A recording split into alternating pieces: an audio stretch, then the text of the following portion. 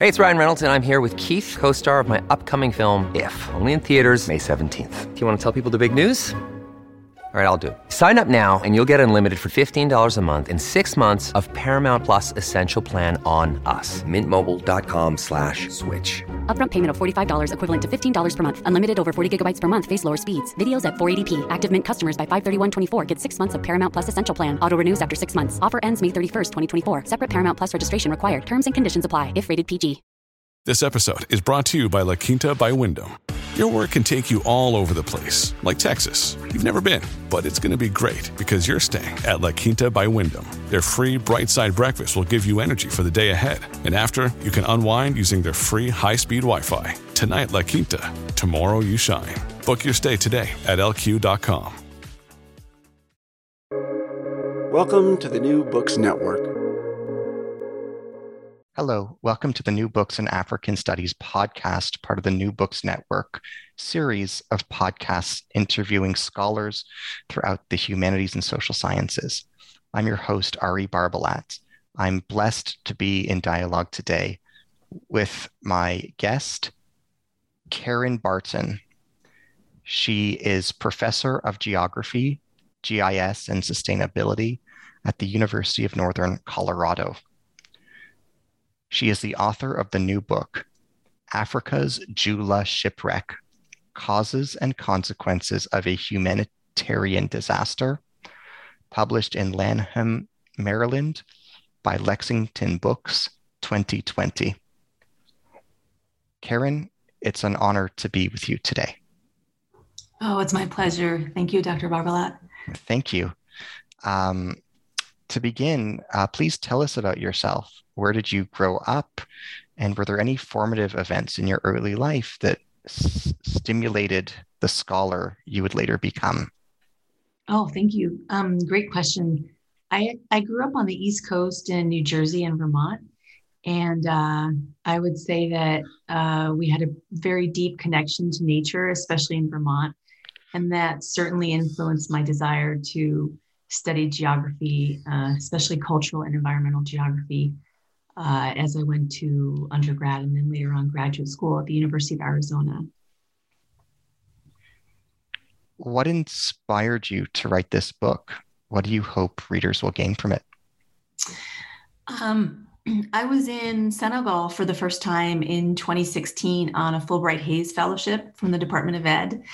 And I was there to study something known as the Great Green Wall of the Sahara and Sahel Initiative, which is a plan to build a wall of trees, an acacia-based ecosystem across the Sahel in response to desertification and climate change. And when I was there and I was telling locals about this project, this multinational project, they quite literally told me that it was a great project, but it was the wrong one. And that here's something I should focus on instead. And that's when, for the first time in my career as an Africanist geographer, I had learned about the Joola shipwreck, which led to the loss of more lives than the Titanic. And the latter is a disaster that we know so much about. And the former is something that we know so little about. So I came back to Colorado and began investigating the story and figuring out a way to return to Senegal to do a multi-year project on the Joola shipwreck and how people were affected, but also how they organized in response to reclaim their communities and survive that trauma. What contribution does your book make to our understanding of trauma? I think, I'm not an expert in trauma. Most of my work is in community resilience, but not specifically trauma. But I can say with my firsthand experience is that this West African context of how they responded to the Joola, they relied upon a lot of religious principles and tenets to help them survive a tragedy this big.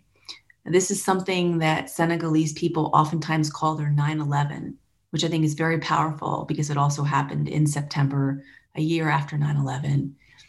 And it was a trauma for them that they're still living every day.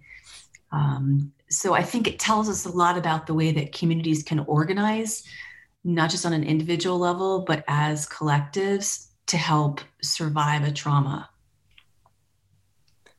What misconceptions about West Africa does your book challenge? And what assumptions about Senegal does your book challenge? I would say, to answer that question, at least in the United States, I don't know if we have a widespread understanding of what happens in Senegal in general. So to answer that question, I think it helps introduce readers not only to the tragedy, but to Senegal more generally. I mean, here is a place that is 95% Muslim, 4% Christian, and then many of the remaining people in the country practice African traditional religions or some combination thereof. And they've had a Christian president, and they're known for their peaceful coexistence among religious groups. And so the book, even though it was about the disaster itself, I'm hoping that it sheds light on what people oftentimes call Senegal's exceptionalism, what the Pew Foundation called Senegal's exceptionalism in this, what is oftentimes a religious fault zone of the African Sahel, where you see lots of conflicts. But in Senegal, and I suppose I'm fairly biased, but people are making that work.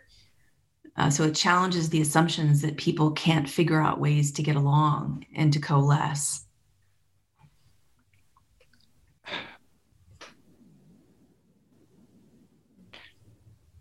How have Senegalese films and media coverage of this event differed from portrayals of this event elsewhere, such as in France? Can you contextualize how this tragedy, the Joola tragedy, has been portrayed in documentary films? Yes, that's a great and important question.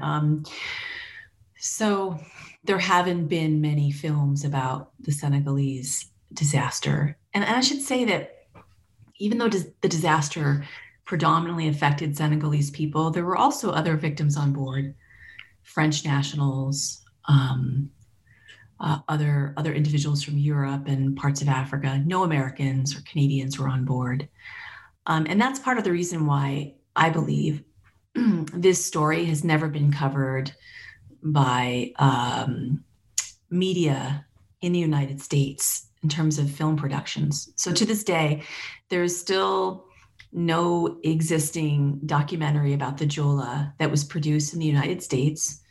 There are no existing stories in publications like National Geographic, which is astounding. There have been documentaries produced about numerous shipwrecks around the world, including the Doña Paz, which was the worst disaster in peacetime history, maritime disaster. There was also a couple of award-nominated films about the Sewol disaster in Korea, which has some parallels to the Joola disaster, given the number of school children who were on board. But other than one documentary I found in a Shipwreck series, I forgot what it's called, Ari, but I just recently stumbled upon it, and they covered the Joola in a 10-minute piece, which was astounding because to date, I've seen nothing about the tragedy that unfolded there. What contribution does your book make to our understanding of migration? Yes, well, I hope that this book contributes to our understanding of migration in Africa, and how many Senegalese are boarding the very pirogues that they use to fish in order to head to Europe to find better lives and jobs. The pirogue fishing vessel, which I talk about in depth in my book, is an important part of Senegalese culture. And the fact that those fisheries off the coast of West Africa are dying as a result of piracy has really forced many Senegalese to hop on board these boats, these same boats, and head to Europe to find work. And it's troubling. It's not just the fishing, it's also the way in which climate change is disproportionately affecting Africa. So, I don't know if my book has touched on that in depth, but it certainly brings up those subjects as it comes to a close, because these are very pressing issues facing Africa right now, as you know, and that's something that I think is highlighted a little bit in the final chapter. Can you speak more to the silence surrounding the Joola tragedy? Why was the event underreported? Well, I think that's the $1 million question, right? And that's a question that was brought up in a lot of focus groups here in the U.S. when we returned. So I held focus groups. I went to a lot of conferences to speak about this event, and I can tell you what people say, and then I can tell you what I think based on my time in the region. Most of the people I've talked with will say that because the event happened in 2002, just 1 year after 9/11, and the year in which we were leading up to the war in Iraq, that this story got buried in the press.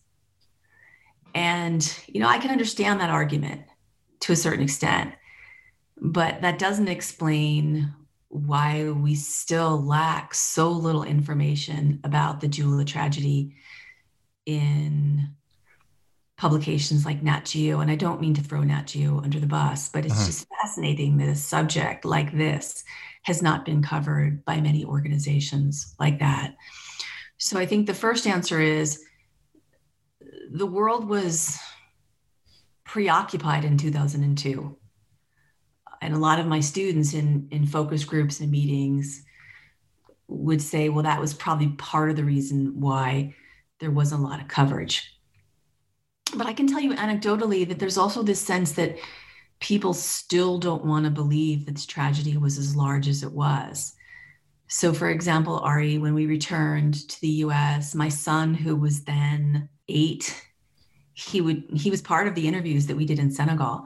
And he would come back and tell people the story of West Africa and how the Joola in so many ways parallels what happened on board the Titanic, in that Senegalese people were hopping on that ferry to seek better lives in the northern part of their country, not unlike how the people of Southampton hopped on board the Titanic to seek better lives in the US. And he was so excited about the story and his knowledge, his firsthand experiential knowledge. And adults would often tell him, no, I think you're wrong about your statistics. I don't think 1,863 people died. I think, what about the Lusitania? Weren't there more people on board that? And so I think there was this sense of disbelief, right? And then, to answer this is a hard question, right? But I think the other part of it is that many people assume that tragedies are so normal in that part of Africa that we don't do the deep dive, so to speak, that we do with other parts of the world when these events unfold. So I've had people tell me, well, maybe it's just the way the boat was designed. Maybe it's the way the ship was designed, that there's not the same kind of ingenuity in Africa, which is wrong on so many levels. If you see innovation coming out of Rwanda, for example. But so when I would tell those same people, well, did you know that the Joola was actually built in Germany? It was constructed in Germany to Senegalese specifications. People still were startled by that. They just saw it as another African tragedy that was unfolding. So, to answer your question, one part of it is what people say. And then what I think is that we just don't really give that part of the world enough attention in our stories, right? Right. And I think that's at the crux of it. So even with COVID, when Rwanda and other African states were far ahead of the curve in terms of managing the pandemic. Yeah.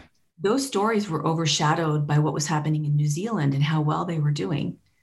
But Rwanda put in place community-based systems right from the outset, and they were a huge success story that we just didn't hear a lot about.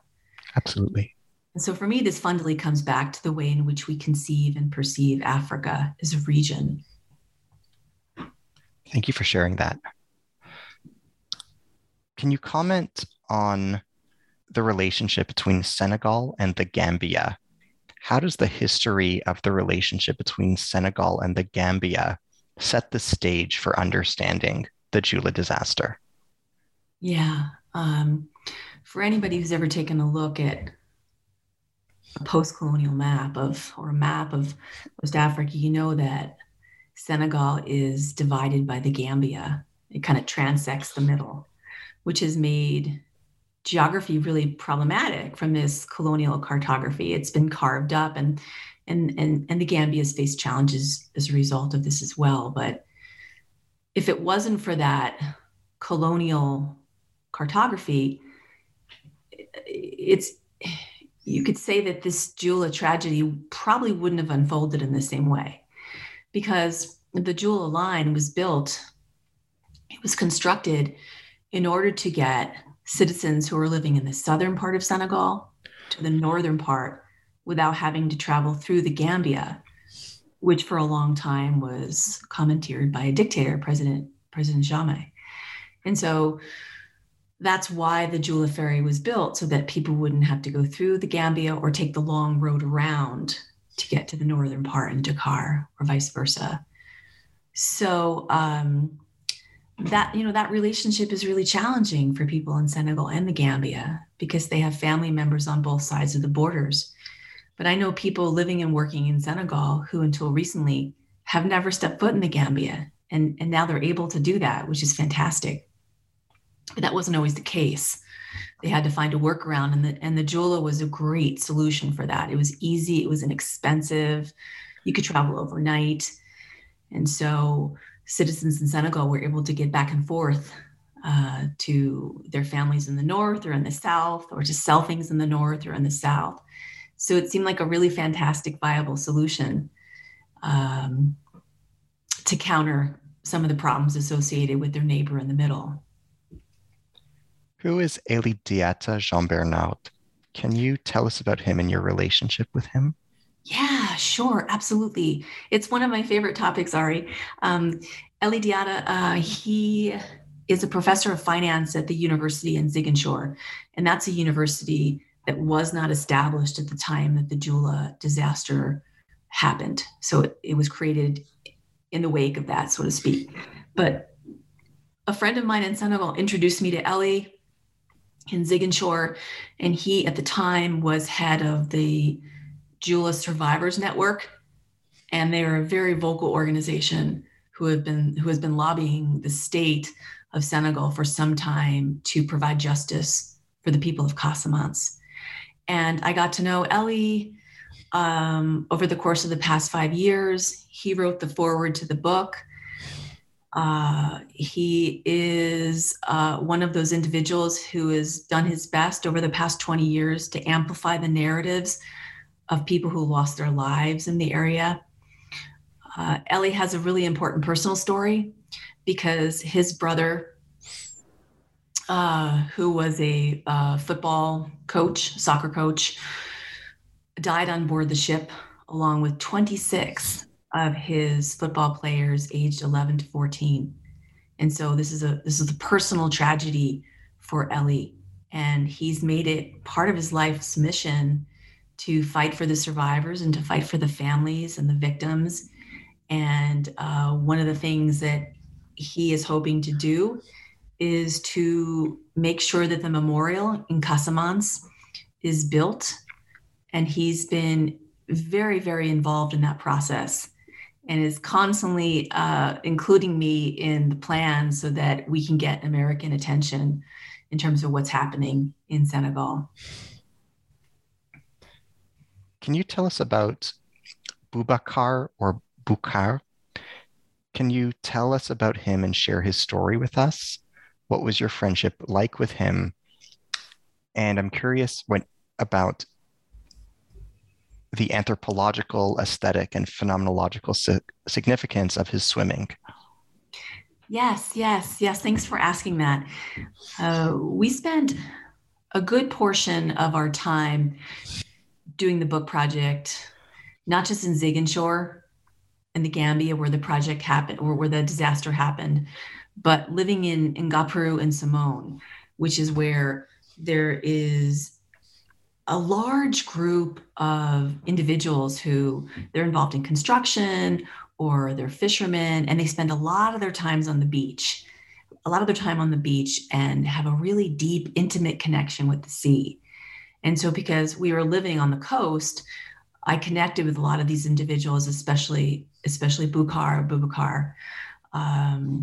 He was a friend who told me about the 5-kilometer swim that happens from Gore Island, which is a former slave island, off the coast of Dakar, off the coast of Senegal, where participants swim to the coast in this kind of reverse of what happened during slavery, right? So the idea was to get more Senegalese individuals to swim and to connect to the water. But it was also this symbolic event where they're reclaiming the sea in so many different ways. Wow. So they're spending time in that water in the wake of a shipwreck. And the event usually corresponds with the same weekend as the Joola disaster. And also, it was good to get to know Bukhar. I would swim offshore with him and some of his friends. And it gave me a sense of what it's like to be in those waters, to be in that space. Because sometimes as researchers, we put a little distance between us and our subject, right? But, I was invited because I'm a swimmer, and I was invited to go out there and swim to the buoys and swim back and train for this race. And it was part of the study, part of the project that I never envisioned when I was putting together a methodology. It was more personal than professional, but understanding what it was like to be in those waters where so many tragedies had been unfolding and continued to unfold was so important. It was my favorite chapter to write in that book about the space of the sea and what it means to people in Senegal. Wow. And terrifying, right? Yeah, absolutely. Speaking of the sea, what role does the sea and Senegal's proximity to the sea play in its food systems? Can you comment on the culinary culture in Senegal and the relationship of the sea to Senegalese food systems? Right. Well, certainly fish play a prominent role in Senegalese cuisine as well as Gambian cuisine. It's something that people talk about all the time. Let's sit down for a plate of cebujen, or let's go to the market and see what fish are available. And so I would say it plays a very important role in Senegalese culture. And, as you may know, I got hooked on eating fish when I moved to Senegal in 2017, 18. And it now plays a role in my life, but it's political. It's troubling because of the way in which illegal, unreported fishing off the coast of Senegal is hoovering away those resources from Senegalese people when it's one of their only protein sources available.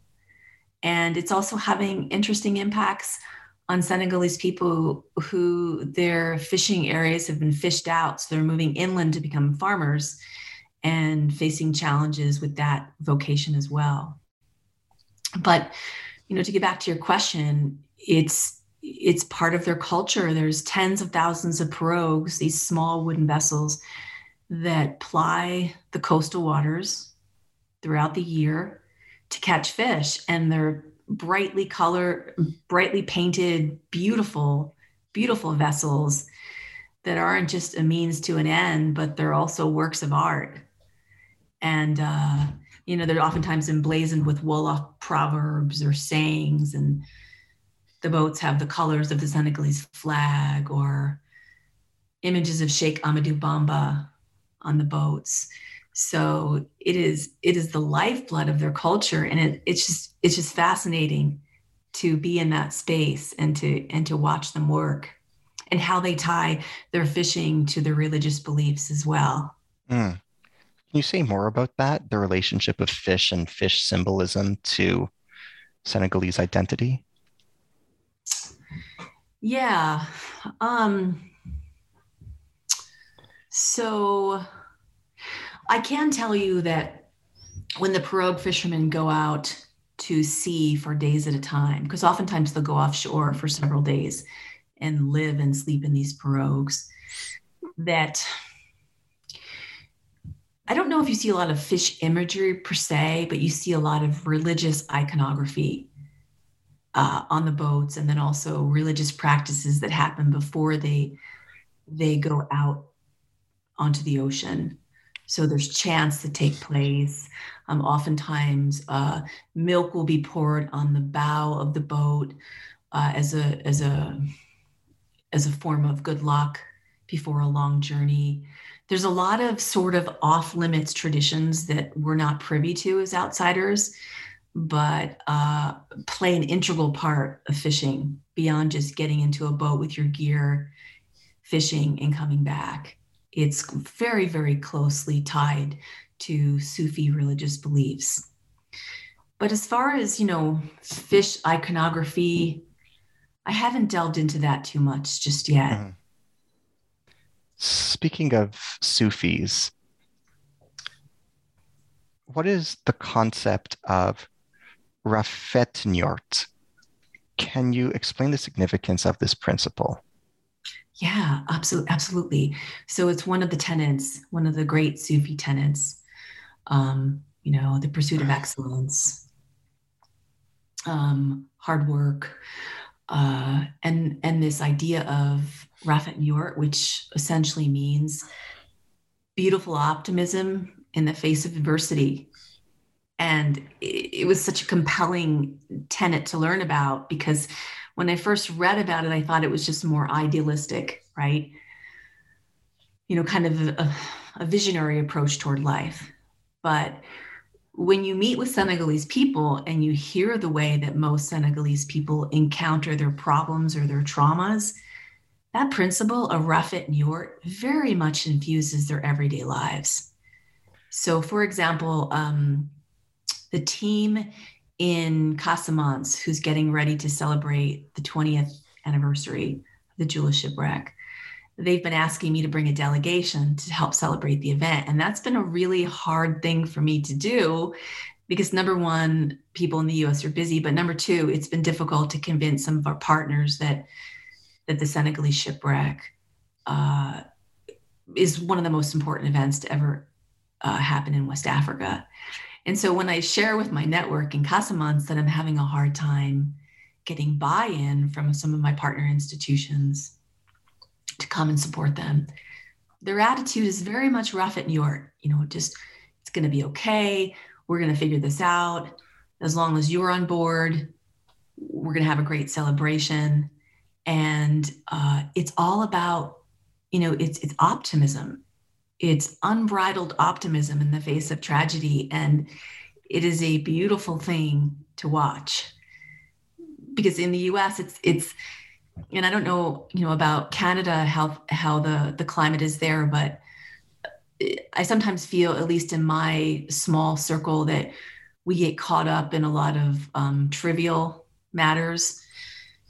There's a lack of civility, which is something you and I have talked about, but And whereas I know that's also true in Senegal, when it comes to the big things, there's very much this attitude of, it's going to be okay. Can you speak further about the role of religion in helping Senegal cope with the collective trauma of the Joola disaster? How did Muslim responses differ from Christian responses? Yeah, that's a difficult thing to unravel.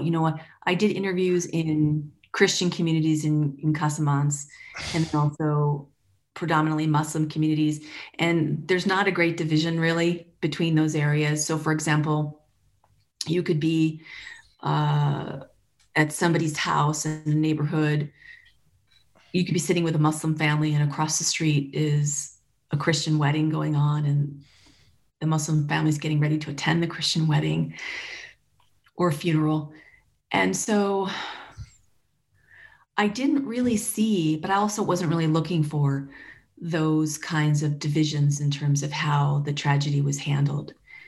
But I can say collectively that with all of the people I talked with, they always mentioned faith as something that got them through this tragedy, and their connection to something higher than themselves.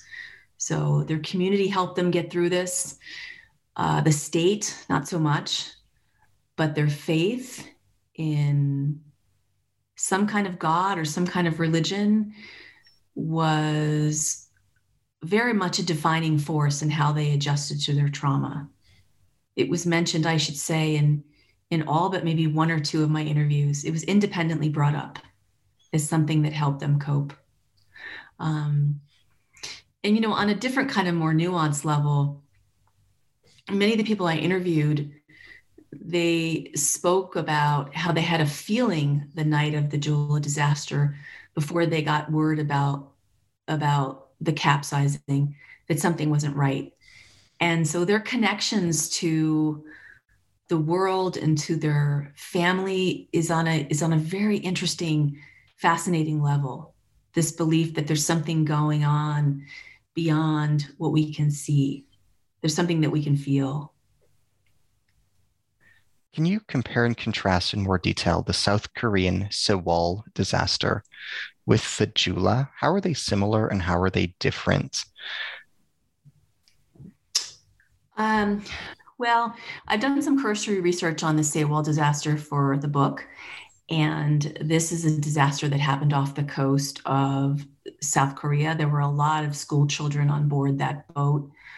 And so, whereas I don't know a whole lot about the ship itself, the ferry that they were on, I can say that it was it was a similar ship design to the Joola. They're called ro-ro ferries, roll on, roll off. You can take cars on them, but they're mostly passenger ships. And so they were both accommodating young populations.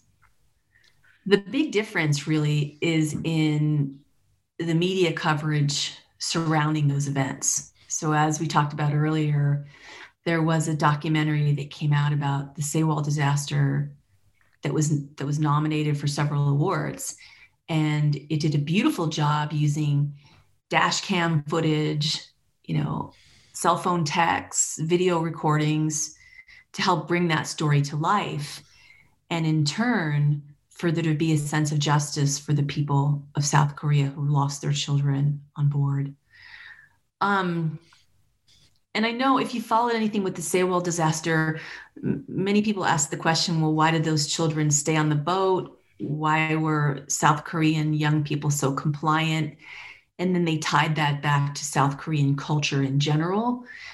I can't really speak to that, whether that's true or not. But I can say, the context of the Joola is different, right? 1,000 additional people were on board that boat, more than should have been. They exceeded the carrying capacity.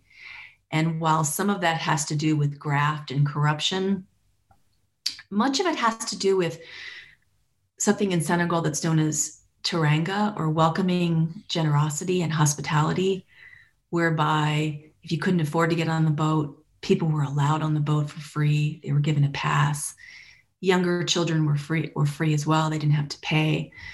So, to answer your question, there were a lot of similarities in terms of the demographics of young people, but there were a lot of perceived differences in terms of culture. And then the coverage of the event was very different, even though Africans, Senegalese people, much like South Koreans, they have reliable access to cell phones. They were texting their families. There is evidence that could be used to create a really beautiful documentary about this, not unlike what was done in the South Korean disaster. But it was just handled very differently. Who was Haidar el-Ali, Why is he a noteworthy person? Um, Aidar El Ali is Lebanese, Senegalese, and he's just a fantastic individual. He worked as a senior ministry official for the Senegalese government for many years, focused on environmental issues. He is a diver, a recreational diver, but also a commercial diver. And that's how we connected, because I have an interest in diving from my past research projects. And so I was in Senegal in 2018, and I met Dr. Moussa Saidi, who leads up the hospital in Dakar. He's done research on Ebola. He's a fascinating individual. And he said, "Can I help you with anything? Can I help you meet anybody while you're here?" And I said, "I'd like to meet Aidar." And I didn't think it was going to happen, Ari, but I was in Casamance, and I guess word got out that I wanted to meet Aidar, and there was a knock at the door, and it was Aidar's team. And he said, "Do you want to come travel around Casamance for 2 days, and we'll talk about the Joola, and we'll talk about some other events that are going on here?" And I said, "Sure." So I got to know Aidar. He, like I said, worked for the government and decided it wasn't for him. And he quit and started a citizen science organization to plant mangrove trees across Senegal. And he's planted millions of them. We followed him. We watched his work and met his team. And he's decided that he can make a bigger difference operating outside the state apparatus, outside of traditional institutions. And I should say, for the context of this interview, that he was also one of the first people on the scene when the Joola sank. He brought with him some other divers to do the very difficult job of attempting to rescue people from the hull who were trapped inside the boat, but also removing bodies out of the boat so that they could be properly buried in accordance with their tradition. So he and other pirogue fishermen were some of the first people on the scene. It wasn't the Senegalese government, it was Aidar and a lot of other well-intentioned, good people that put themselves at risk. Can you compare and contrast the Joola tragedy with the Titanic, which many in Western countries would be familiar with through the depiction of the Titanic in film? In what way was the Joola tragedy similar to the Titanic tragedy? In what way was it different from the Titanic tragedy?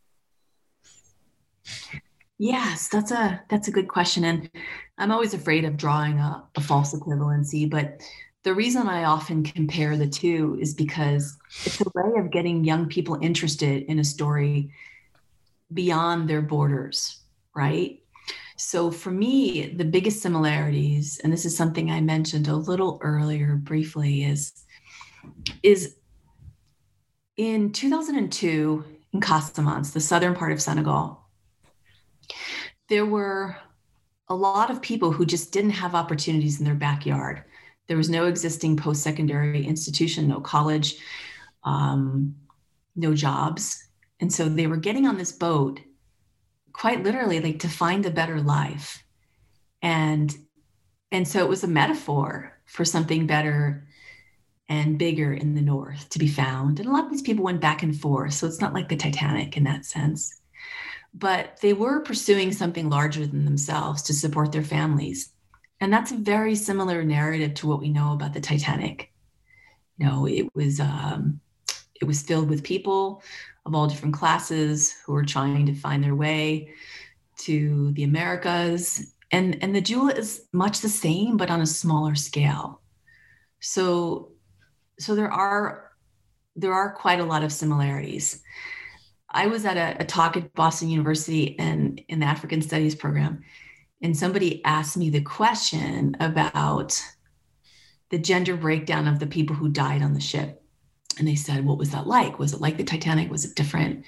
And it was a fascinating question because of the roughly 2,000 people that were on board the Joola. 600 of them were women, but only one of those women survived. And she was pregnant, which in and of itself is a great story. She's alive today. She's 18 years old now. Is that right? 20 years old. And so this scholar at Boston University said, well, what about the Women and Children First motto? How did that operate in Senegal? Because what we know about the Titanic, we've always been mindful of women and children to the life rafts first, right? Absolutely. But so I would say that's one of the differences is the gender breakdown on the Senegalese boat. And, we can only speculate as to what happened, but in talking with people who survived the event, what most of them said was that at the time the event occurred, 11:30 at night, most of the women on the boat were spatially segregated. They were operating within their own sphere of tending to their children, probably already asleep with their children. Whereas many of the people who survived, those 64 plus survivors, were on top of the boat. There was music, there was dancing. And so when the boat capsized, they were able to survive by clinging to some of the debris. And so I don't know if I'm going down a rabbit trail here, Ari, but there's a lot of similarities if you look at the macro between those two stories, but there's also some cultural differences in terms of who survived and who didn't. Many of those women were confined to spaces, like I said, taking care of their children. A lot of people, I hesitate to say this because I don't want to blame the victims, but many people didn't know how to swim. And even if they could, it would be daunting to try to survive for 12, 14 hours before rescue boats came. But certainly at the time, a lot of women in Senegal were not encouraged, how do I say this, to engage in fitness activities, those kinds of things. And that's changing now. You see more women on the beaches in Dakar, but it's different than what we experience in Canada or the US. Does that make sense? Absolutely. Can you comment on the significance of the Bateau Joola Memorial? Yes. I'm curious absolutely. about, what it says symbolically and aesthetically about the tragedy.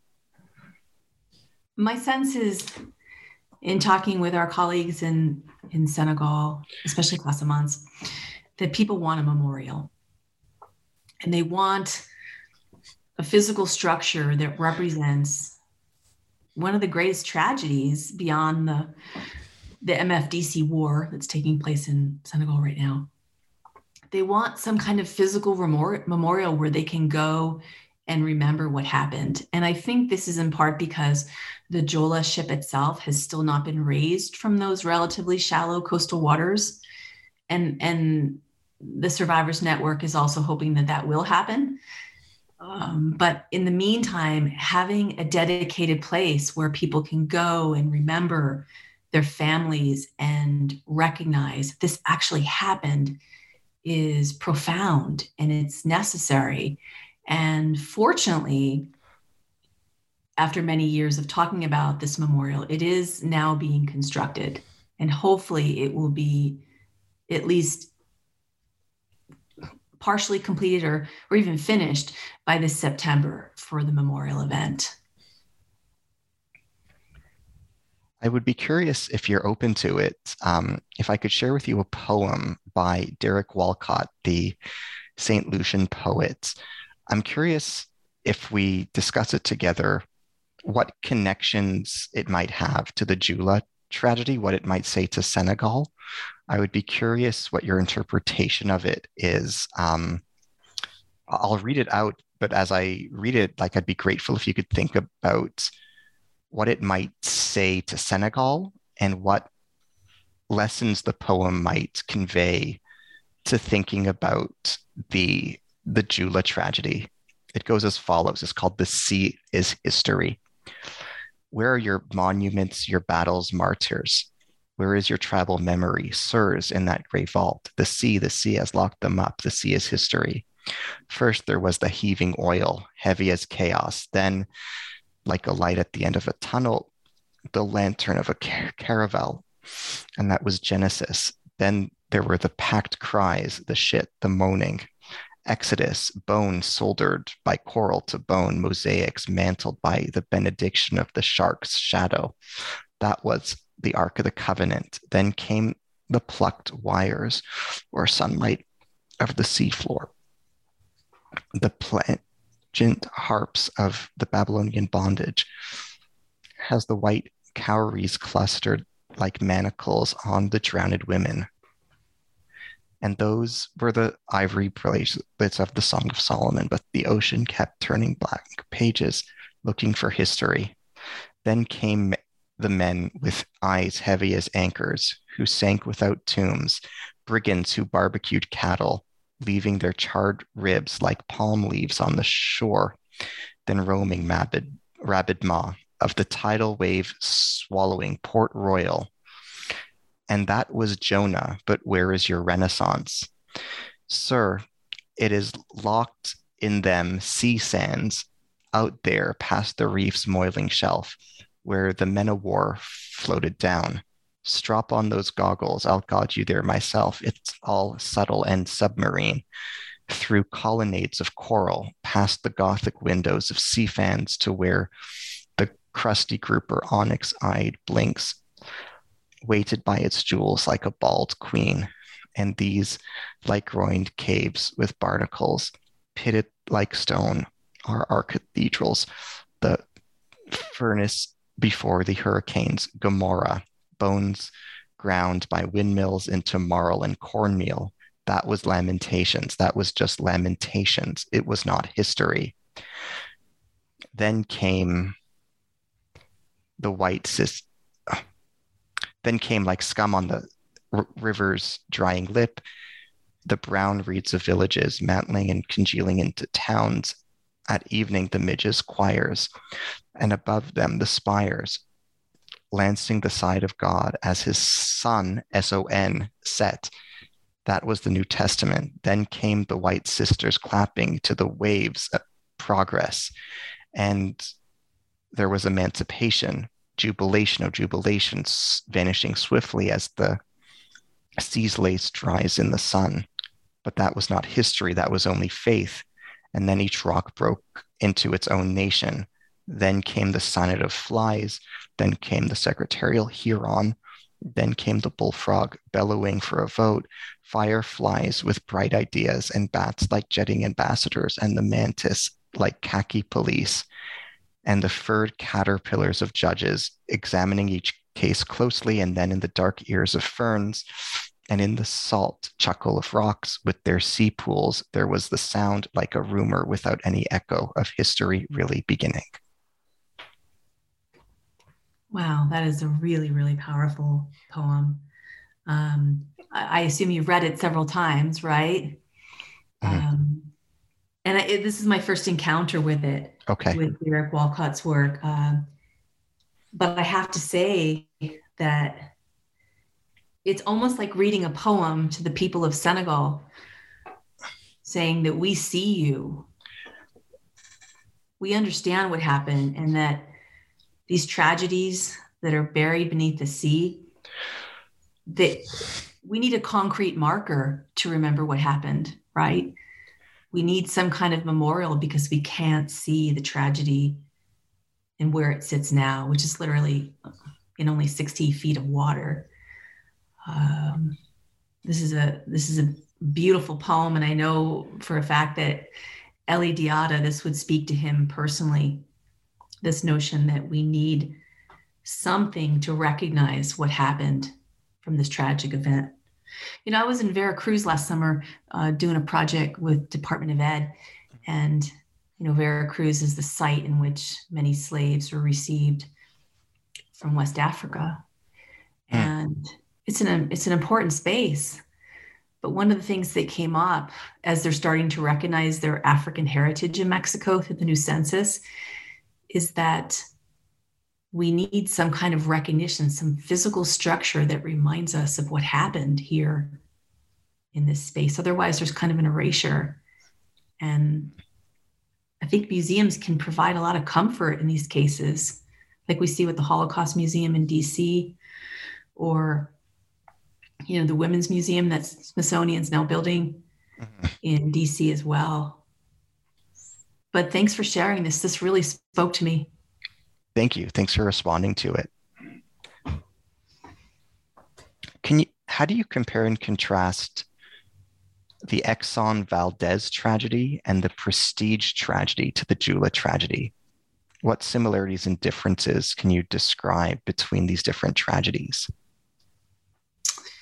So the Exxon Valdez, and then,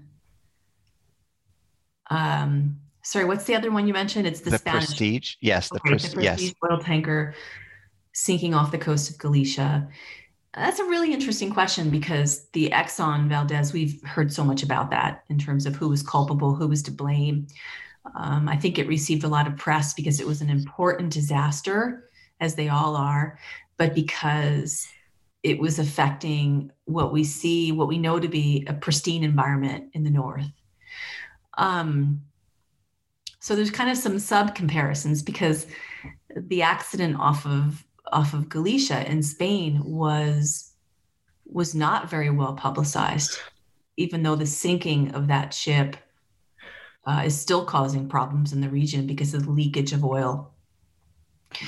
So to answer your question, maybe the Exxon Valdez is like the Titanic. Wow. and the sinking off the coast of Spain is a lot more like the Joola. It's just kind of gone unrecognized and untold. And I know that PBS has done a few stories on the sinking of the Prestige, but beyond that, it hasn't received a lot of press. And maybe because of where it happened in the world, maybe because of when it happened. Wasn't it in 2002? Mm-hmm. So that would also kind of align with what happened with the Joola and the timing. What did you learn about yourself during your process of researching and writing this book? How did you grow as a person through the process of researching and writing this book? Well, we talked about this a little bit earlier. There's a couple ways to tell a story. When it comes to something like a shipwreck in an African country, I went in being really mindful of the fact that I'm a white woman from the United States sharing a story about an African shipwreck. Mm-hmm. And I was conceptualizing how to approach this at the same time that the book American Dirt came out, which I'm sure you're familiar with, about migration to the US, and some of the criticisms of that book, because the author herself was not a migrant, and so was accused of centering herself in a story that wasn't her own. So that was on my mind when I went into Senegal. However, one of the caveats is that I didn't go to Senegal to study African people or to study this tragedy. I was asked to come there. I was specifically asked, can you write this book and tell American audiences what happened? So I found comfort in that, because I didn't want it to be a narcissistic endeavor. It's just not how I grew up. It's not my style. So to answer your question, I learned a lot about trying to find that delicate balance between not centering a story from just your perspective, trying to couch it as an academic, as a scholar, but also wanting to make it readable. Some of the chapters in that book that are the most readable are the ones where I talk about what it was like to live in Senegal and what it was like to swim with my Senegalese colleagues, or to sit in their living rooms and have them tell me stories about a son they'd lost, and to call me their daughter 3 weeks after I've known them. I learned a lot about just how far you can get in life if you just open yourself up to conversations like this. Sorry, that's a very emotional question, Ari. I appreciate your reply. I humbly appreciate your reply. Thank you. Who is your friend Thierno? Can you say more about him? Oh, sure. Thierno, he worked at a tiny little store not far from where I was staying, where my family and I were staying. And I would go down there frequently to purchase snacks or gum, but mostly as an excuse to have conversations with people. And, after a couple months, I would sit in this little store where people would buy cigarettes and drinks. And I would just chat with Cherno about his work. And I learned a lot about Casamance and some of the struggles that were unfolding there. Now, he was in his 20s then, I think early 20s. So he wasn't old enough to remember the tragedy, but he had lost a lot of family members, extended family members, because in Senegal, everyone knows somebody who was on board the Joola because of the way tribes and networks and families are sustained. So your brother could be your third cousin, the way you conceptualize that. And so he and I spent a lot of time just talking, not just about the tragedy of the Joola, but the everyday economic struggles of living in Casamance and feeling marginalized from the rest of the Senegalese state. And it was great to hear what young people thought about Senegal, its past, its present, its future. So after a while, I felt like I worked at that little kiosk with Cherno.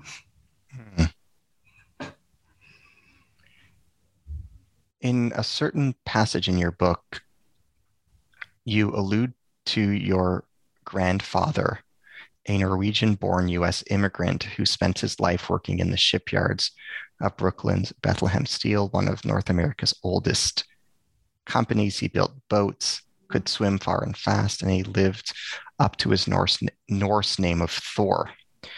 Ships, boats, canoes, zodiacs, and water in general course through our blood. Can you tell us more about your grandfather? Oh, thank you. Yes. My grandfather was all of those things you just said. And I grew up in New Jersey, not far from where he was in Brooklyn. So we'd go there on the weekends to visit him. And he was my role model. He died when I was 12 years old, right before we moved to California. But those formative experiences with him, that kind of can-do attitude, really, really made a mark on me and my siblings. He would get in the water when we go up to Vermont, and he would just start swimming miles. And that encouraged me to take on an avocation of swimming for most of my life, to be kind of fearless and bold and to try new things. He was just an extremely gentle, extraordinary person who was also a union member and activist. And he was just an exceptional individual. And I can tell you that I have the honor this summer of traveling to Norway for a month on a Fulbright Hays fellowship. Wow. And as someone who's spent her whole life exploring other world regions, it's interesting to reach this age and to start learning about my own ancestral roots. So I'm super excited about that opportunity. Wow. What was it like for you living in Senegal? What are some of your reminiscences of the country? Can you share with us some details about its culture as you experienced it? Yes. Well, women have a different role in Senegalese society, parts of it. So as an outsider coming in, as a woman of middle age and wanting to accomplish certain things with our team, I was really mindful of how I would be perceived as an outsider. But as I'm sure you know, a Western researcher coming into a country, you're perceived as kind of a third gender. And people were receptive. People talked with me. Doors opened. I love the experience of living in Senegal. My husband came. My I think, like I said, he was 8 years old. My son came. He had a phenomenal experience there, phenomenal coming from a place like Colorado, living on the beaches of Senegal and in some of these rural communities. He just fit right in, where innovation and bootstrapping seemed to be the first go-to. So you don't go to a store to buy a toy, you make a toy off of something you found on the beach. I caught him creating a checkers set on the beach of old bottle caps and playing checkers with some of the kids in the area. So it was a wonderful experience. And I keep getting drawn back to do more research. Even though this book project is over, our relationship is ongoing. And so we have a lot of projects lined up to return, inshallah. Wow. Can you comment on the political fallout of the Joola disaster? What was the political situation like in Senegal prior to this catastrophe? And how was Senegal's politics different after this tragedy? Can you describe the background to the tragedy and the aftermath of the tragedy in terms of social and political dynamics in Senegal? Yes, definitely. And I'll do this a little gingerly and delicately. There has been an ongoing separatist movement known as the MFDC movement in southern Senegal since the 1980s. And others might describe this conflict differently than I am. So just to be mindful of that. But the separatist movement is really driven by the fact that many people in the south of Senegal, where all the natural resources lie, have felt marginalized for a very long time in terms of the larger Senegalese state structure. The GDP is lower, literacy rates are lower in parts of that area, not all.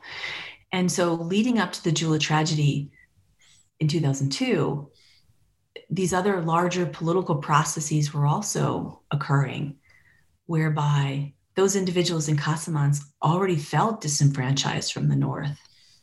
And then when the tragedy happened, in many ways it served to exacerbate that marginalization. People felt erased, not recognized by the state. And that's an ongoing problem today, especially as the MFDC crisis is starting to heat up again. Now, I'm not trying to draw causation here. It's really just correlation. But certainly those community members felt like they didn't have the same resources as people in the North did. They weren't treated the same in terms of educational opportunities. Now, one outcome was that Senegal built a university in the wake of that disaster. So now people living in Casamance can actually go to a college that's literally in their backyard. So that's one exciting change. But the other part of this, Ari, is that, you've read the book, so you know this, but one of the main reasons that the Joola disaster happened from a practical perspective is that the ship itself had been out of operation for a while for repairs to one of its engines. And then it was brought back, many people agree, prematurely, brought back into operation prematurely, even though the other engine hadn't been fully repaired, which led to the listing of the ship to port. And so a lot of people ask the question, well, why? Why was it brought back into operation if it wasn't ready?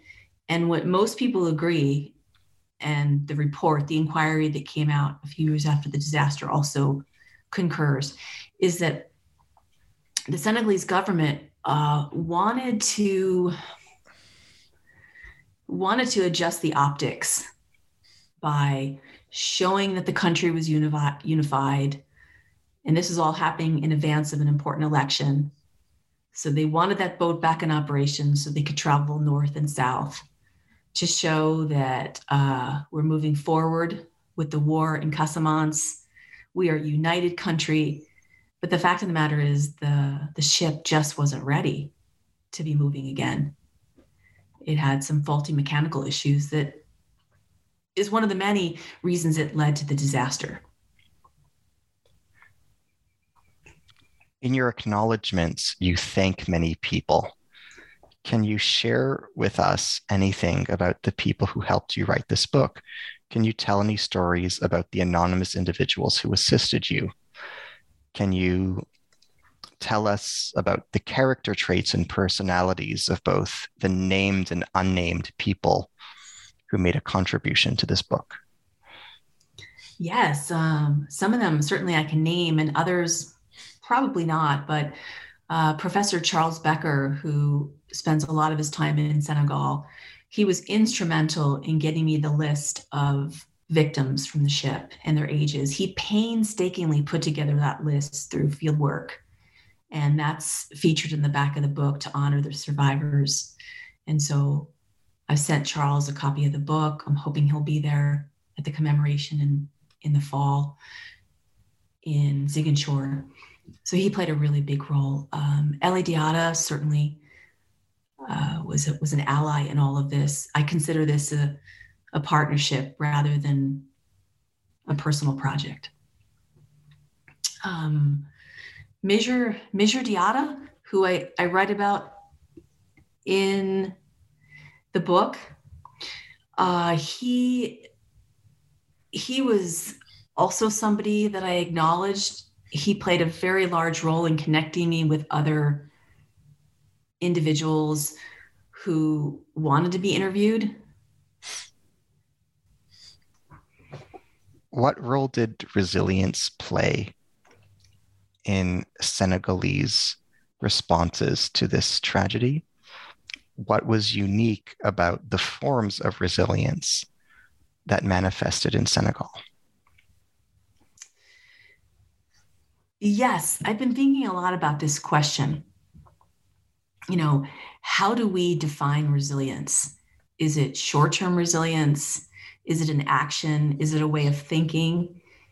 And I can say in this particular instance, in Casamance, Senegal, which is the region I'm focused on, that this has taught me a lot about the long game of resilience, that these communities are still fighting for recognition over what happened in the crisis. They still want a memorial. They want to take care of the orphans that were left behind. They're concerned with the brain drain of people leaving Casamance to pursue better jobs in the wake of this tragedy. But for them, resilience is really about this long game of we're going to keep fighting. We're going to keep asking our government for what is rightfully ours.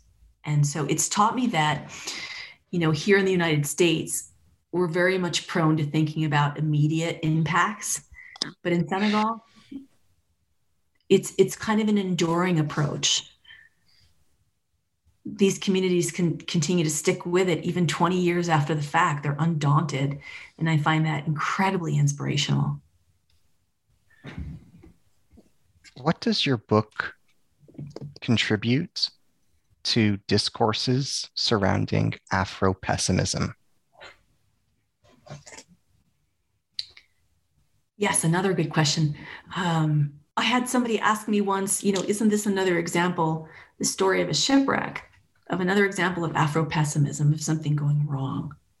And that's a legitimate question, isn't it? That we're writing about a disaster. But in the book, Ellie and I wanted to make sure that it wasn't a disaster narrative. It wasn't just a casualty count comparing this to the Titanic. Mm-hmm. It's not about the numbers. It's about showing an example, first of all, of what happened and creating an awareness about an event that we know so little about. And then from there, moving on to understand that these groups are finding ways to organize and resist the state apparatus in the face of all this. And I don't think that's a reason for pessimism. I think that's a reason for optimism, and beautiful optimism, really. And it ties in with so many other untold, undervalued stories in Africa today, like off the coast of Senegal, in Cape Verde, those small islands. Here's a small republic that we hear little about that is leading the way in terms of conservation and alternative energy initiatives. I think this is the opposite of pessimism. It's trying to find a way to adjust our lens on Africa, not all countries, of course, but to understand that African sources of knowledge have been undervalued, and we're losing out as a result of not understanding these community-based systems or these technologies, these innovations. The way in which people are bootstrapping themselves is incredibly inspirational. Can you comment on the lessons for memory and collective memory of Senegal's memorials of the Joola? Right. So even though the Bateau Joola Memorial in Ziguinchor has not been constructed yet, I think that many of the local people in Casamance took it upon themselves to create micro memorials because they didn't want to wait for the state to do that on their behalf.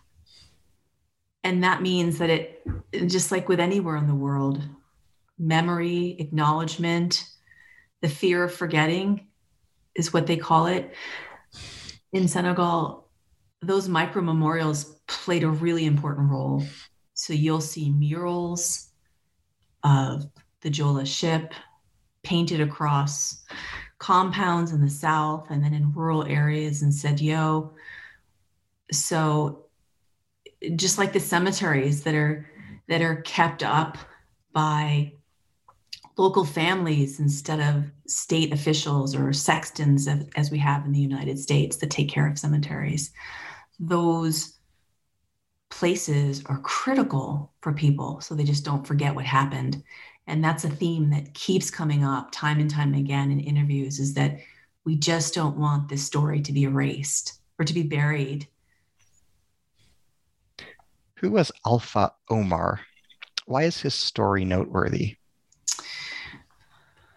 So Alpha Omar was a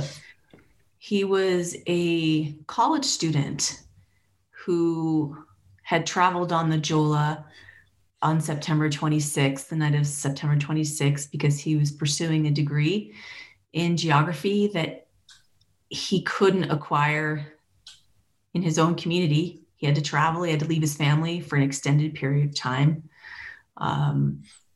And he died on board the ship that night.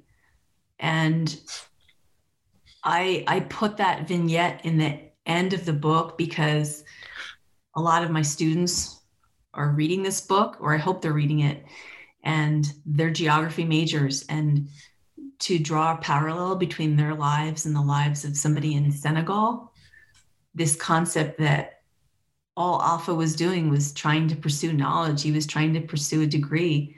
And this is not so different from what a lot of kids and young people in my own backyard are doing to go to college, the sacrifices they're making, how they're doing this to support their families. Most of the students I work with at the University of Northern Colorado, well, many of them, 42%, identify as first generation scholars, first generation in their family to even receive an undergraduate degree. So I put that in there hoping that that story would resonate with them and draw them closer to an area of the world that seems so far away. I didn't know Alpha, but I met people who knew him. And it's just astounding to think that he's no different from the students we know and work with every single day at the University of Northern Colorado. There are many Wolof proverbs in your book that were very moving and that have a lot of wisdom in them. One of them that you share is on page 143. It says, "It is better to walk than curse the road.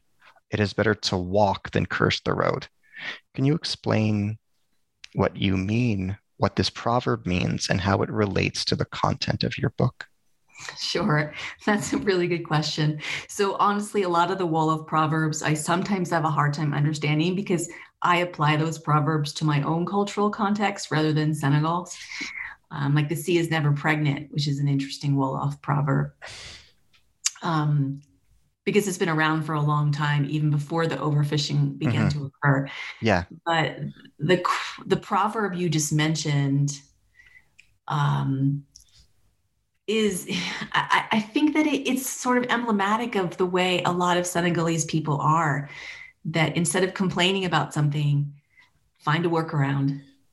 You know, if you can't take the road, if you can't hitch a ride or a boat or a plane, just walk, just keep moving. And I don't know if that's accurate, Ari. I'm probably reading into it more than I should be. But that's my take after 5-6 years of working in Senegal, that there's always a solution. And a lot of it involves knowing that you have the agency to make a difference despite what's happening at an institutional level. Wow. What are some of the consequences of plastic pollution on the West African coast? Yes. Well, there's the visible manifestation of plastic. You know, the beaches in Ngapuru, south of Dakar, Simone, these were once pristine beaches and, you know, peppered with seashells.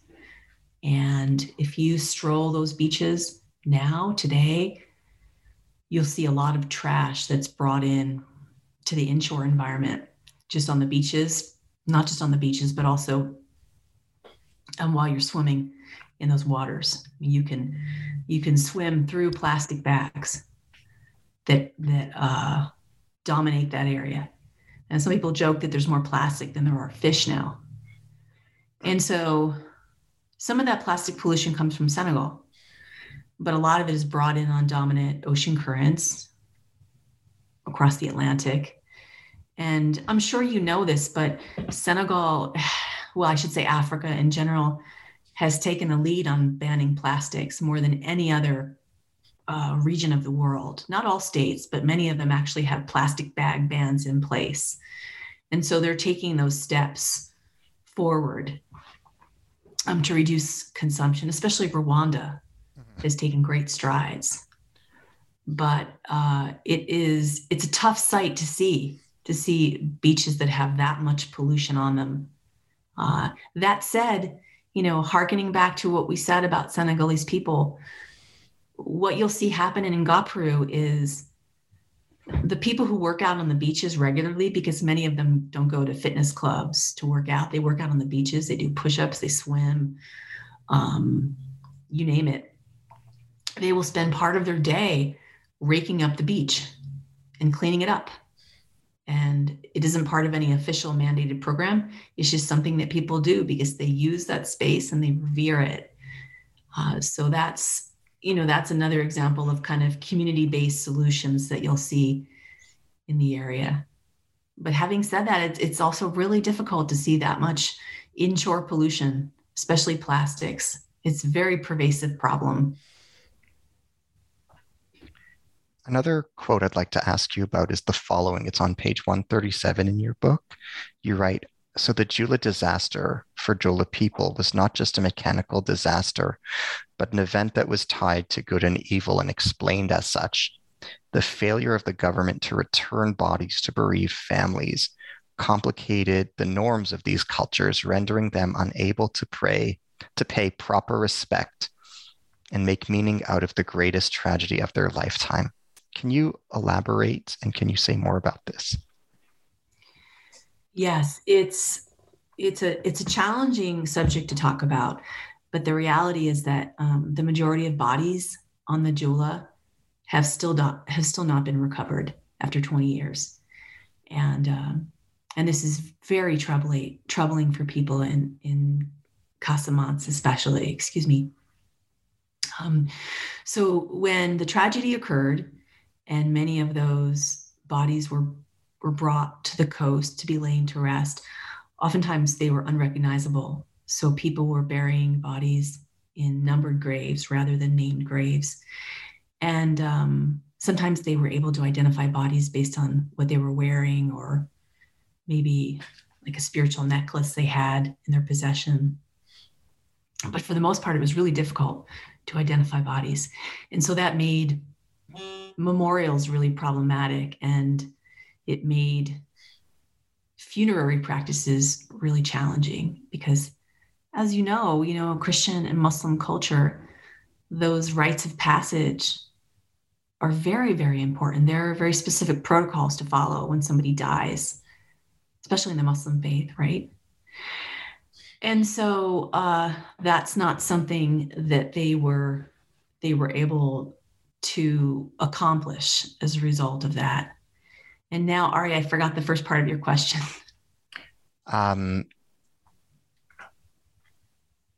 I was asking you, I'm going to edit this out, but I was scrolling for my next question for you. It was about the failure of the government to return corpses and bodies to bereaved families. And I was asking you to comment on that quotation. I'm sorry. Yeah. It's the quotation on page 137 in your book where where it says the following. So the Joola disaster for Joola people was not just a mechanical disaster, but an event that was tied to good and evil and explained as such. The failure of the government to return bodies to bereaved families complicated the norms of these cultures, rendering them unable to pay proper respect and make meaning out of the greatest tragedy of their lifetime. Okay. Yeah. Sorry about that. The question is important because it's one of the most important questions about this event, which is, how do you properly mourn a disaster as large as this when there's no closure, for lack of a better word? There were so many children on board this boat that were never removed from the hull of the boat, even though it's not an impossibility to make this happen. The European Union offered funds to make this happen, and the Senegalese government declined. So it was possible to provide closure. The government didn't because they say this is an ongoing investigation. And that has left a lot of families that I've spoken with, even today, feeling untethered, like there was no way to move on until they could go through those rituals. So they went through them kind of symbolically. They had funerals, they had mourning, but it wasn't the way it was supposed to be in their traditions. And that made many people feel ungrounded. Wow. I'm very humbled to hear you say that. Oh, thanks, Ari. Yeah, I'm sincerely, genuinely humbled. Thank you. And we're going in September. We're going to take a boat out to the site of the wreck. We have the geographic coordinates, and we're going to have a memorial there to remember this event and recognize that this happened. This did happen. And so that's exciting to bring some of the family members there if they're willing, and to know that there are entities outside of Casamance that genuinely care about this historic event and this tragedy. You alluded earlier on in our dialogue to Major Diatta. Can you tell us a bit more about him and his personal story? Yes. Major Diatta is one of the first people that I met in Casamance, and I was really blessed to be able to meet him because, he opened up his home and told me the story about losing his 19-year-old son, Abdoulaye, who was in college. He wanted to be a doctor. And one of the most, riveting things about Major Diatta's story is that he was in the military, hence the name Major Diatta, Major. And so he worked closely with the government. He was intimately tied up in those circles. He was a very important person and still is in his own community. But when his son died, he played this really important role in his community in bringing people together to recognize what happened and also to make sure that those memories were not erased. So he single-handedly raises funds each year to go to Cemetery Cantine, which is just outside of Ziguinchor, to paint the walls of the cemetery and to bring flowers and to have events. And he is this extraordinarily gentle human being. When I first sat down with him, he had a letter he had written in French, 3 pages long, to describe what happened. And he just read it slowly. And he subverts all of the images we have in our collective memory of what the military represents in the world. And he showed me how complicated people can be. He is a military man, but he's also a community member. He's a dad, he's a husband, and now he's a family member to me. So we've kept this ongoing dialogue since 2016 to help us remember what happened. And he was just extraordinary, Ari. He was great with my family and my son, and opened up his home to us. And my father was sick at the time, and my father passed away in 2018. So it's been nice to have another father out there in the world, even though he's thousands of miles away. There's one passage I'd be curious to ask you about. It's slightly long, but I hope you can bear with me. I'm going to ask you about Gerard, the individual you refer to as Gerard on page 62.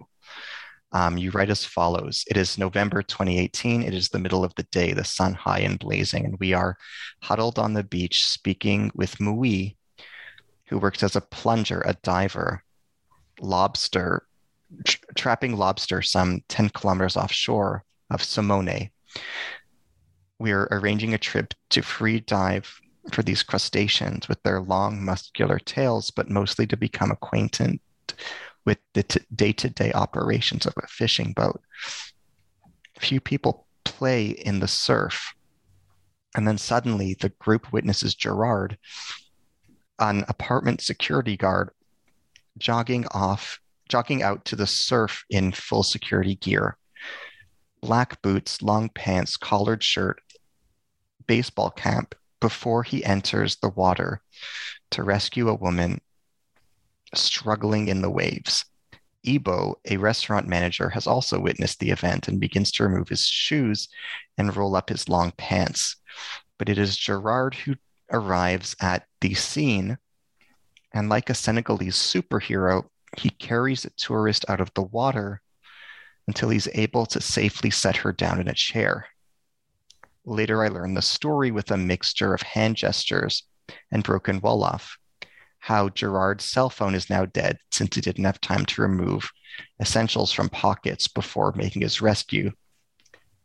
It is a story so fitting and timely given our accounts of Senegalese safety at sea. It reveals the complexity and nuance of these locals who are still skilled at reading the ocean. The sea and Senegal's relation to it is a book that I do not yet understand. I will learn later that Gerard and his family are from Ziguinchor, the city that lost the most lives in the Joola tragedy. Who is Gerard? Who is Mui? Who is Ibo? Can you elaborate on this story for us? Yeah, sure. I'm really glad you read that passage. Thanks, Ari. So Gerard and Ibu worked at a hotel that had kind of an apartment complex where we lived. And we got to know them really well. So Ibu, he worked at the restaurant. And as you said, Gerard was a security guard. And Moise he was a fisherman who I had some conversations with about the sea and piracy, all really good people. But that day is still seared in my memory because, Gerard, later on, he would tell me he was not a big swimmer, but the way in which he reacted to save essentially a tourist was very impressive.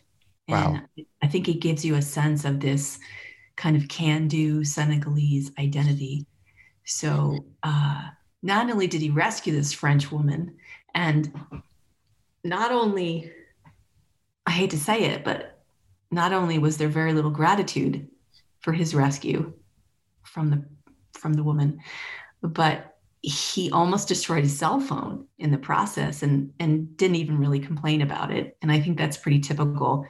He casually mentioned that to us later. Unfortunately, I had brought with me a bag of those desiccant packs where you can it's kind of like putting in a bag of rice, but I suppose more enhanced. So we were able to save his cell phone. So he saved a human and we were able to save his cell phone. Thank you for sharing that story. That must have been very profound to watch and observe before your own eyes.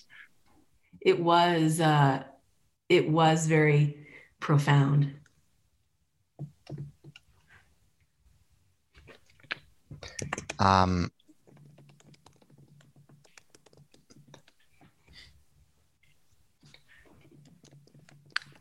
Can I ask you about another person, Monsieur Senet? Do you feel comfortable telling us about Monsieur Senet? Oh, yes. So Monsieur Senet, I met him through his son, DJ. His son, DJ, spent a lot of time on the beaches of Simone. And one day I was running along the beach and DJ came up to me and said, "Why are you running? Women don't run." And so I started running with him, and then he became a friend of our family and eventually tutored our son in Wolof and French. Young guy, just about ready to go to college. So he invited us to Tabaski in Senegal, which is a very important religious event, as you know. And that's when I got to meet his father, Monsieur Sain, who is a very religious man, is a religious leader in his community. And we spent a lot of time that day just talking about the sea as a physical space, but also as you said, phenomenological place, as a cognitive space. And it was an eye-opening conversation because it's not the kind of thing you can read about in books. You know, he had been a fisherman. Some of his sons are fishermen. So he was the one who first introduced me to some of the spiritual practices that take place before people go to sea. And he was guarded at first, partly because I'm an outsider, but also because I'm a woman.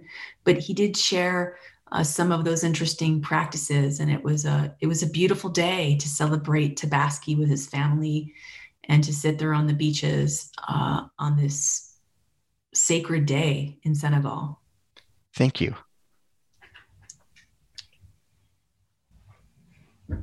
Can I ask you about Mbaye Ngom? Can you tell us about him? Can you share with us why he's significant? Absolutely.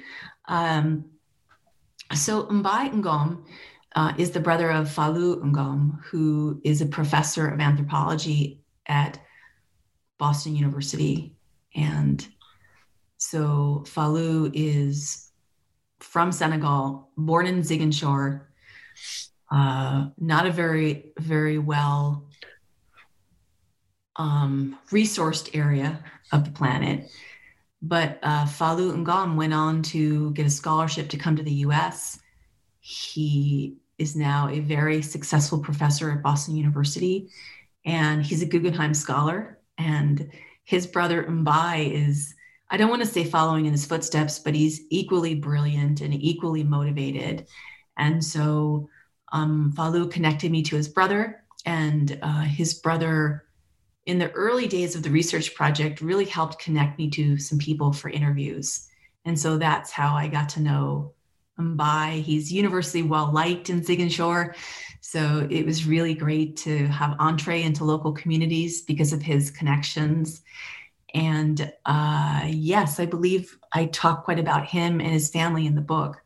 You know, they appreciate their privacy, but at the same time, they were really instrumental in making this project happen by being so encouraging and consistently saying, yes, you know, you're an outsider, but you've been asked to be here. We've asked you to write this story, so please don't give up. Wow. If you don't mind me asking this, are there any individuals that you wrote about in this book who have read the book? Are there any individuals who you refer to in the book that have read the book since it's been published? Yes. Well, I'm about to find that out when we go in December or September, because I'm bringing several copies. But Ellie has read the book.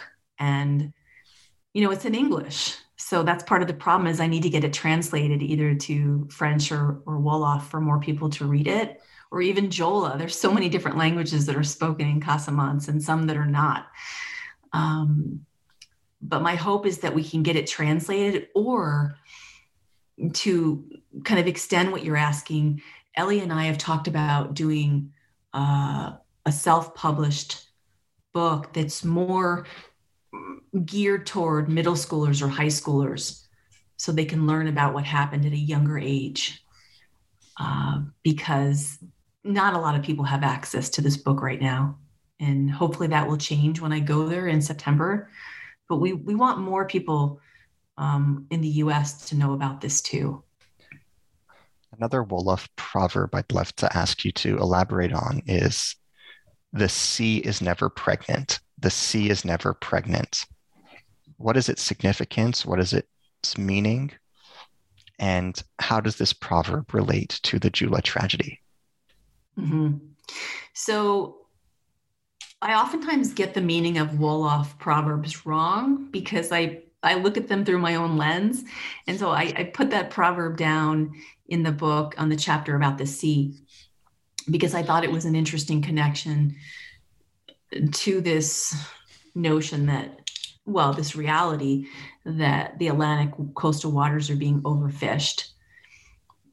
So I'm not really sure what it means for Senegalese culture, but what I've been told is that it means that you really have to work when you're out at sea. It's not going to come easy for you. Fish just aren't going to birth themselves. You have to go out into the ocean and sometimes be there for 3-4 days at a time away from your family, sleeping on these pirogues, eating on these pirogues, talking on these pirogues, and then hope that you get a good catch. But it's certainly not a simple process, fishing. It's a hard life. But for me, the quote had meaning because I was looking at this project from the context of, here's a culture that has faced this huge tragedy, the loss of human life, but they're also grappling with climate change, coastal erosion, and overfishing. And it's not easy, but somehow they keep pursuing what they need to pursue to keep their families alive and to sustain their livelihoods. So the short answer is, I don't really know what it meant in its original form.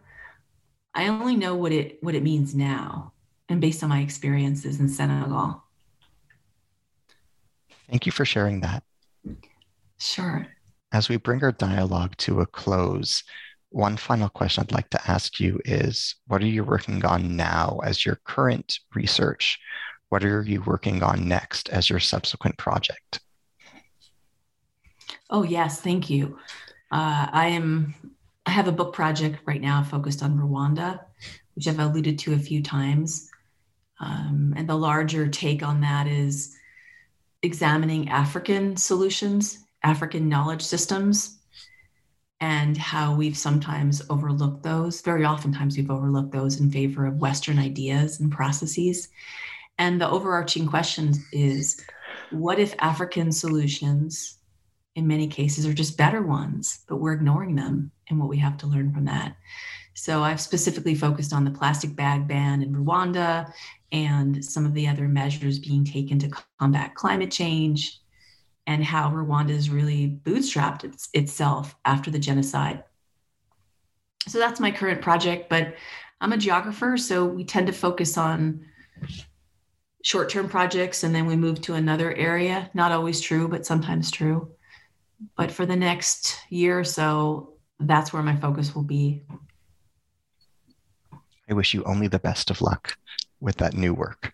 Oh, thank you, Ari. Thank you. As we bring our dialogue to a close, I wanted to say to Karen that I could not have been more grateful for your time. And I thank you wholeheartedly for everything that you taught me, for everything you sacrificed to put into this book, and for everything that you have done for the people of Senegal and the families of the victims of the Joola tragedy. On behalf of all our listeners and all Senegalese and West Africans who were impacted by the tragedy, I wholeheartedly thank you. Oh, thank you so much, Ari. I appreciate the opportunity. I genuinely do. Thank you. As we end today, I wanted to sign off by saying that I'm Ari Barbalat, your host today on the New Books in African Studies podcast. I have been humbled to be in dialogue with Karen Barton, who is Professor of Geography, GIS, and Sustainability at the University of Northern Colorado. We have been discussing her book, Africa's Joola Shipwreck, Causes and Consequences of a Humanitarian Disaster, published in Lanham, Maryland by Lexington Books, 2020. Thank you from the bottom of my heart. Thank you. Thank you.